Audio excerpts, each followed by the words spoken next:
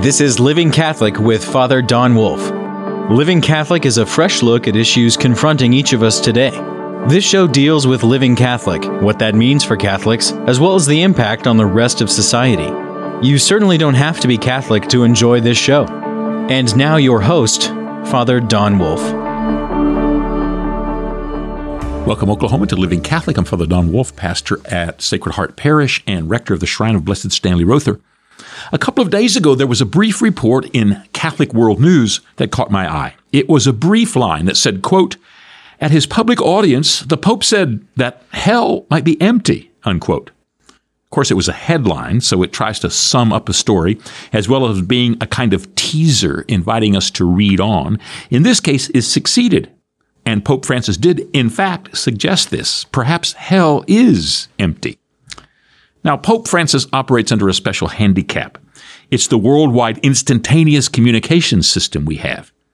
Oftentimes, his words end up leveraging way more attention than they deserve. I don't want to speak for the Pope, and I'm not his press agent, but the way the Pope likes to talk and his style of speaking is off the cuff, which often provide grist for the mill of misunderstanding, or at least misappreciation. Standing up in front of a crowd, thinking out loud on a topic, the Pope seems to be at his best when he's being spontaneous. He likes to come out, read the crowd, and then talk. Rather than prepared texts combed over carefully before he speaks, Pope Francis is most comfortable in his personable voice rather than his teacher's voice. Or maybe it's the case that being a teacher, standing in a classroom full of students that you've come to know, who've come to know you over time, that he is most living, perhaps that's what he is most living out when he talks. But whatever its origin, he likes to engage his people by his informal style, which is warm and wonderful until he says something a little on edge. He has a homey style. He doesn't quote theologians or complicated texts or some obscure thinker when he talks. He's been a Jesuit his whole priestly life, but he was never purely an academic. Reaching for everyday images or down-to-earth metaphors seems to be his most purposeful homiletic strategy. He wants people to grasp that the faith is available for understanding along the contours of their lives, not only in the pages of library tomes or the paragraphs of the catechism, but reaching for examples can be like reaching for fruit. Once the low-hanging ones are gone, you can harm yourself trying to get to the ones the next level up. And he's done that a time or two. Stepping out onto the stage, he tosses off an example or uses an image that doesn't quite communicate with the force he intends. Or, as has happened, he uses a phrase that refers only to the image or sermon that he's giving, but ends up being quoted sometimes out of context, sometimes by those who despise his style, sometimes by those who love his style.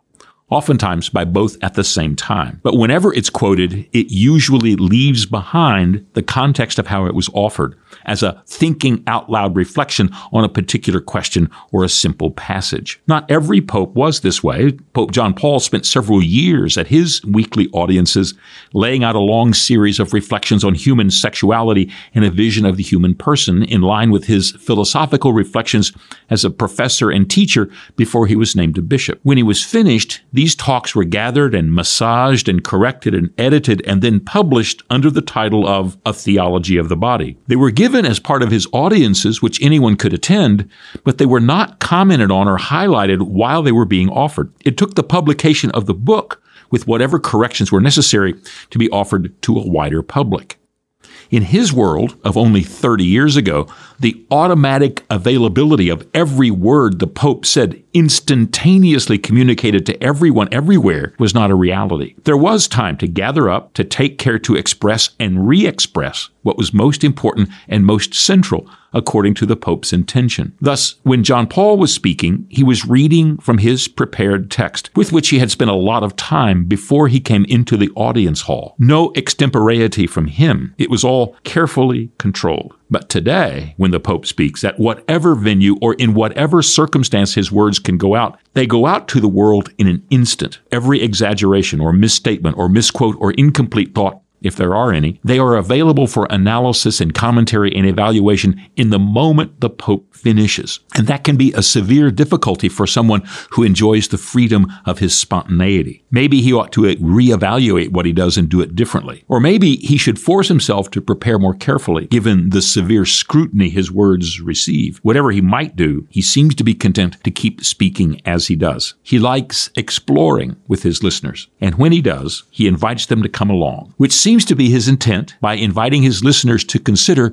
hell might be empty. Back to our first part of the topic here. This notion, hell might be empty, isn't a new idea. In fact, the idea has been proposed by theologians and pastors since the 3rd century. Just a few years ago, there were a series of articles about the idea in the journal First Things, with a number of major thinkers contesting with one another about this idea. It's been around for a very long time. So Pope Francis is not the first person or teacher or the first bishop to mention this out loud. His invitation to his listeners is for them to imagine the goodness of God at work in the world. And God's goodness and for the divine initiative and for our salvation could be so comprehensive and so irresistible that eternal punishment simply isn't an option. God, being divine, could find a way to bring those who have sinned into the fullness of all that is holy, even if we can't imagine how this would happen. Hell still exists. That's a fact of revelation. But God may be so overwhelmingly expressive as his love that the love offered even to condemned souls might cause hell to be empty. That's the idea.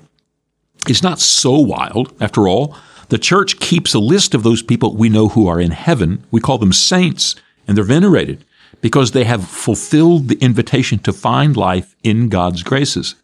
But we have no list anywhere in the church teaching or tradition of those we know are in hell. There is no canonization, quote unquote, of monstrosity and evil. And while there are plenty of opinions, there's no one the church has authoritatively designated as having gone to hell. Maybe no one has. If they have, we don't know for sure. I suppose you could make the case there are so many it would be impossible to keep a list. But just note, no one has kept that kind of list. It's attractive that there may be no one in hell, especially on its face. Knowing eternal punishment is not our lot, but that God in all goodness will find us and bring us to himself is the most foundational of our hope. We already profess God to be kind and merciful, willing to forgive and forbear almost any offense.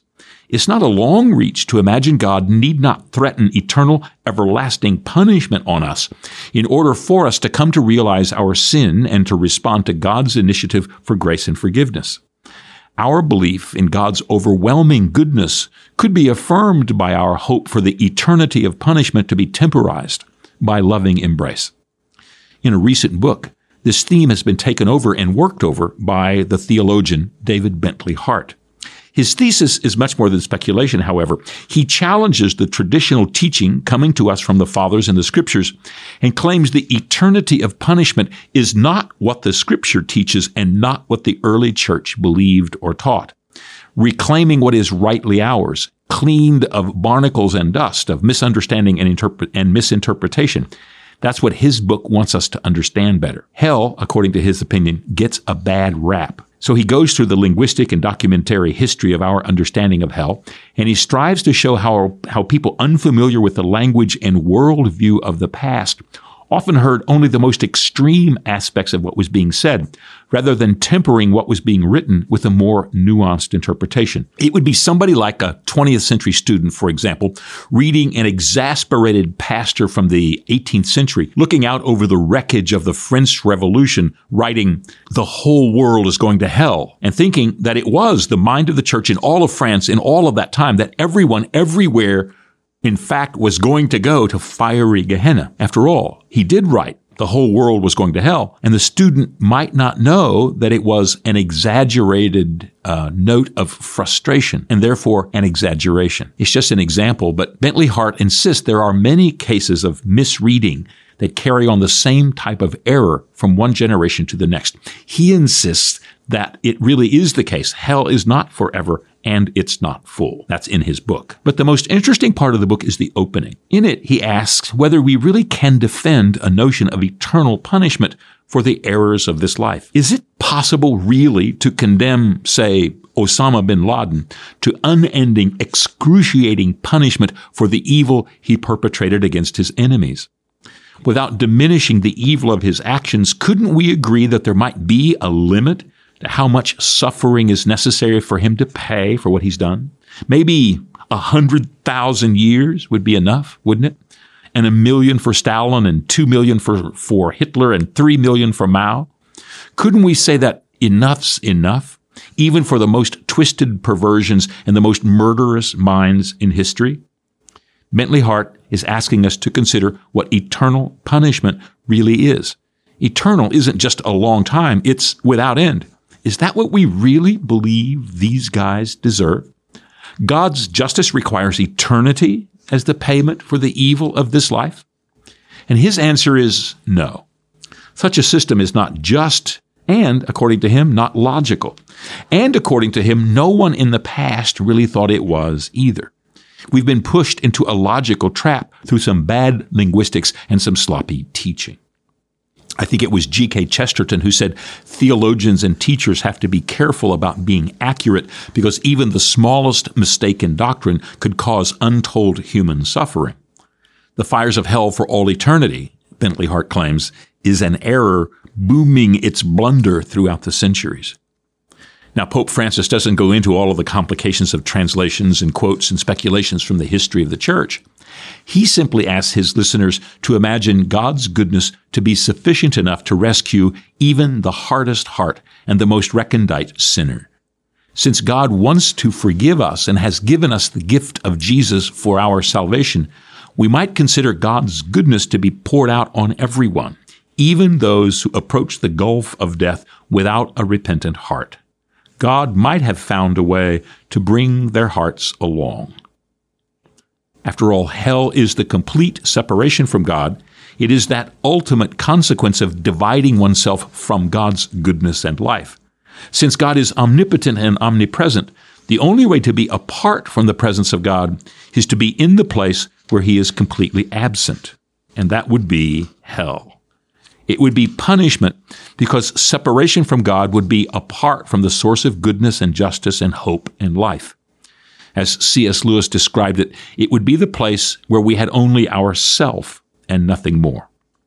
We would be in possession of the fact of ourself and nothing else, since everything else inclines us to God.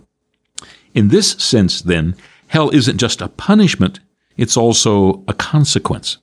Many times we think of going to hell as the judgment to be rendered by God as he reviews our life and our actions. Imagining the last judgment as a sort of going through the files, God adds up our faults and our sins. He sees whether we have accepted his saving act and whether we have responded in the sum of our actions. And if we have affirmed the divine initiative in Christ, the scales move and we are rewarded or we are punished. God sends us to hell or to heaven like a teacher in school who goes through our grades and sends us on to the next year or holds us back in the same grade. We're punished for what we've done wrong. And you can imagine the justice of God's decisions. For those whose greed has taken bread from the mouths of children or whose lies have betrayed nations, they deserve the worst punishment. My friend, Father Paul Gallatin, he grew up in a single-mother household after the death of his father, in which his mother worked as a secretary for an oil company. This company was absorbed in a hostile takeover, and the new owners stripped the pension fund. They came in and took it. So the secretaries and janitors and bookkeepers had their retirement taken away from them. Father Gallatin always said the justification for hell was the mindless greed of those who used the law to cheat the earnings of the poorest to feed their wealth. The divine punishment should be something awful, proportionate to the misery they brought across generations, right? But it's not simply punishment. It's consequence. That's the actual teaching with regard to hell. By that we mean that hell isn't because of what a person has done, but is the consequence of the person's choosing. It's not like being punished for what you have done, but by being punished by what you have done. Hell is the outcome of our choosing, not simply what's meted out to us. My most common image of this is of someone who begins the college football season by lying on the couch beginning the first week of September, watching the games, eating Oreos and ice cream until the last week in January when the season ends. He finally gets up from the couch and finds that he's gained 30 pounds and is flirting with diabetes. He's not being punished by someone because of what he's done. He's being punished by what he has done. His tight belt and love handles aren't there because somebody has done something extra to him. They're the logical consequences of what he's chosen for himself. If we choose to set ourselves apart from God's goodness, hell isn't just the punishment for having done the wrong thing. It's the consequence of what we choose. Separation from God's will results in separation from God. It's that simple. Of course, our imagination is also dominated by our notion that as we die, we come to God face to face and see our lives for what they are. And at that moment, we come to see what we've done and not done in life. All passes before us in the sum of our evaluations and decisions, and we are judged for what has filled our lives.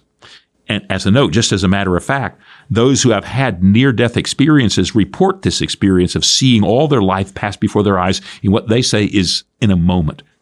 And yet they see the whole of life in every detail. Whatever takes place at that time, the story we tell is the most obvious. When we reach this moment, our lives are over, and there's nothing more we can do. The cast of our lives has been made, and we are frozen in form. Who we are and who we have been made into is already done, and nothing will undo it. That's the judgment. God's judgment is just because God is all just. And since God is all-loving, the redemptive power of God leans toward us. The gift of God in Christ is that we might be redeemed in the love that Jesus poured out upon the world. So even as we come to know our faults and failings in the most intense and complete way, we also are rewarded the goodness of God's forbearance and the gift of the grace of the Savior. Although the evil we have done has shaped us, so also the hope poured over us in Christ has made us acceptable to God. Pope Francis is inviting everyone to imagine that God's goodness will be poured out so completely and so thoroughly that even the worst among us and the worst part of ourselves will be able to respond to God's love for us. Jesus' gift of redeeming love should be, or could be, so thorough and so complete, it sets even the worst among us free to enjoy God's promise of eternal life with Him. There is total separation from God. Hell exists. But no one has to set himself apart from God's love as to be held there for all eternity. Maybe there is no one there, since God's powerful love is so overwhelming. That's what the Pope is inviting us to imagine. Of course, such a proposal suffers from two slight concerns. The first is somewhat simple. The second is terrifying. The simple concern is what we are to do about justice. That is, what is God to do with those who have made life miserable and awful for everyone? We could point to Hitler and Stalin and Genghis Khan and note how awful the shadow they cast made the world. For their victims and for those who mourn them, where is the fullness of God's justice? Not only that, and not only in the afterlife, what are we to say to those whose lives were immiserated by the murder, destruction, and rapine of these men? By the time Stalin had finished his first round of imprisonment and show trials, the average Soviet citizen was poorer, hungrier, and had less of a future, and shivered in the cold even more than when the Tsar was in power. What about them and the suffering they endured because of the evil of this one man? Or if COVID was fabricated in a lab, and it went on to cause, millions upon millions of deaths worldwide, what of those who were left behind to pick up the pieces and to make their way through life with those who had died absent from their lives? What of God's justice? This is simple in the sense that we can all imagine how in the eternal gift of the fullness of life in heaven, the questions about justice or injustice that we endured in life will be subsumed in the greatness of God's presence. Like looking back on being pushed on the playground as a child, or being the bully and pushing the helpless onto the playground. The injustices and resentments we endured will fade into meaninglessness in the grandeur of life without end in the beatific vision. As David Bentley Hart argues, divine justice could be satisfied with, say, the punishment that fits the crime, rather than an eternity in separation from God's goodness and the annihilation of the fullness of being in God. Hell could be empty, and since there be divine evening out of the evil done in the world. At least it's possible to imagine. The Pope also wants everyone to imagine the divine gift of God as something more than avoiding punishment. If we live always afraid of what we might do wrong, we run the chance of missing the best part of our lives. Being raised in the Latin American church of the 40s and 50s, the emphasis on hell breathed down the necks of everyone. The Pope wants to remind people that there's more to life than avoiding punishment. Like being in school, if you don't realize that you're there to invest in the joy of learning, rather than simply to keep out of the principal's office, then you've wasted the whole reason for schooling in the first place. His invitation, as daring as it sounds, is to invite his listeners to consider what life would be like if, rather than making an eternal mistake, we were entrusted with our lives to be changed in the daring challenge of making the most of all we have been given. The Pope's challenge isn't the last word, but it wasn't supposed to be. It was supposed to get people thinking. Most of all, it was to go to the heart of the question and challenge the hearers to imagine a new way to live. Or as St. Paul wrote, "For freedom, Christ has set us free." From Pope Francis's upbringing, he wants everyone to imagine they are freed in order to live as free people. But there is another concern, and it's major.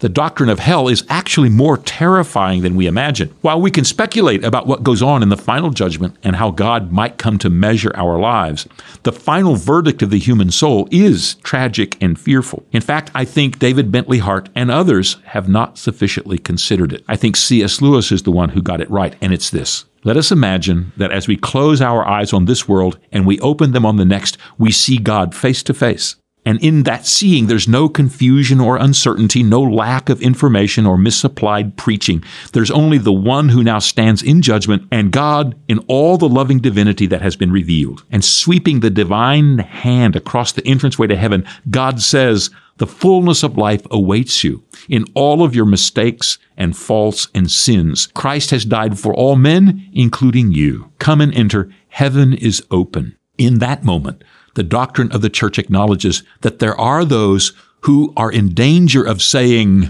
"I'd rather be someplace else." We're hard-hearted enough and filled with enough resentment to say, and mean with all our intention, that it's possible some would opt for hell. C.S. Lewis describes this once in The Great Divorce, his novel, as those who, when they arrive, seek to get away from each other. Once they've been there a good long while, even though they could leave anytime they wanted, they get so far away from each other as they move to be alone, it's impossible to be anywhere near leaving. It's not just fantasy. We human beings really are that preposterous and that damnable. The great horror of hell isn't that it is eternal punishment, but an eternal choice. The Pope is a genius at getting people to think. We could use a little more of it. Back in just a moment.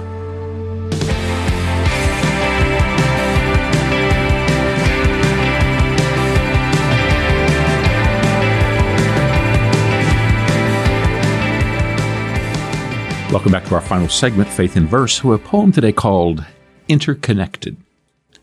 We're all interconnected now, computer to computer, anywhere. For the most part, firewalls are gone. We're open and bare. The most precious resource of all amid our human sense is access to the gateways of our programs and documents. Every book ever written or poem declaimed or movie ever shot is a keystroke or two away from our eyes and thoughts. The world lies open, all of its richness available ultimately to us with hardly an effort, without even a mention or fuss. Except all has become information, and the barest at that. We can accumulate like mad, but still suffer from its lack. For no amount of bits and bytes, no matter how they accumulate, can overcome the truth that they are empty and insensate. Only a person to person in the gift of self to another are we to find the gift of life, the breath of a lover, which makes life valuable and the means of being here, that we might scale far beyond the canyon of life's tears. That's interconnected.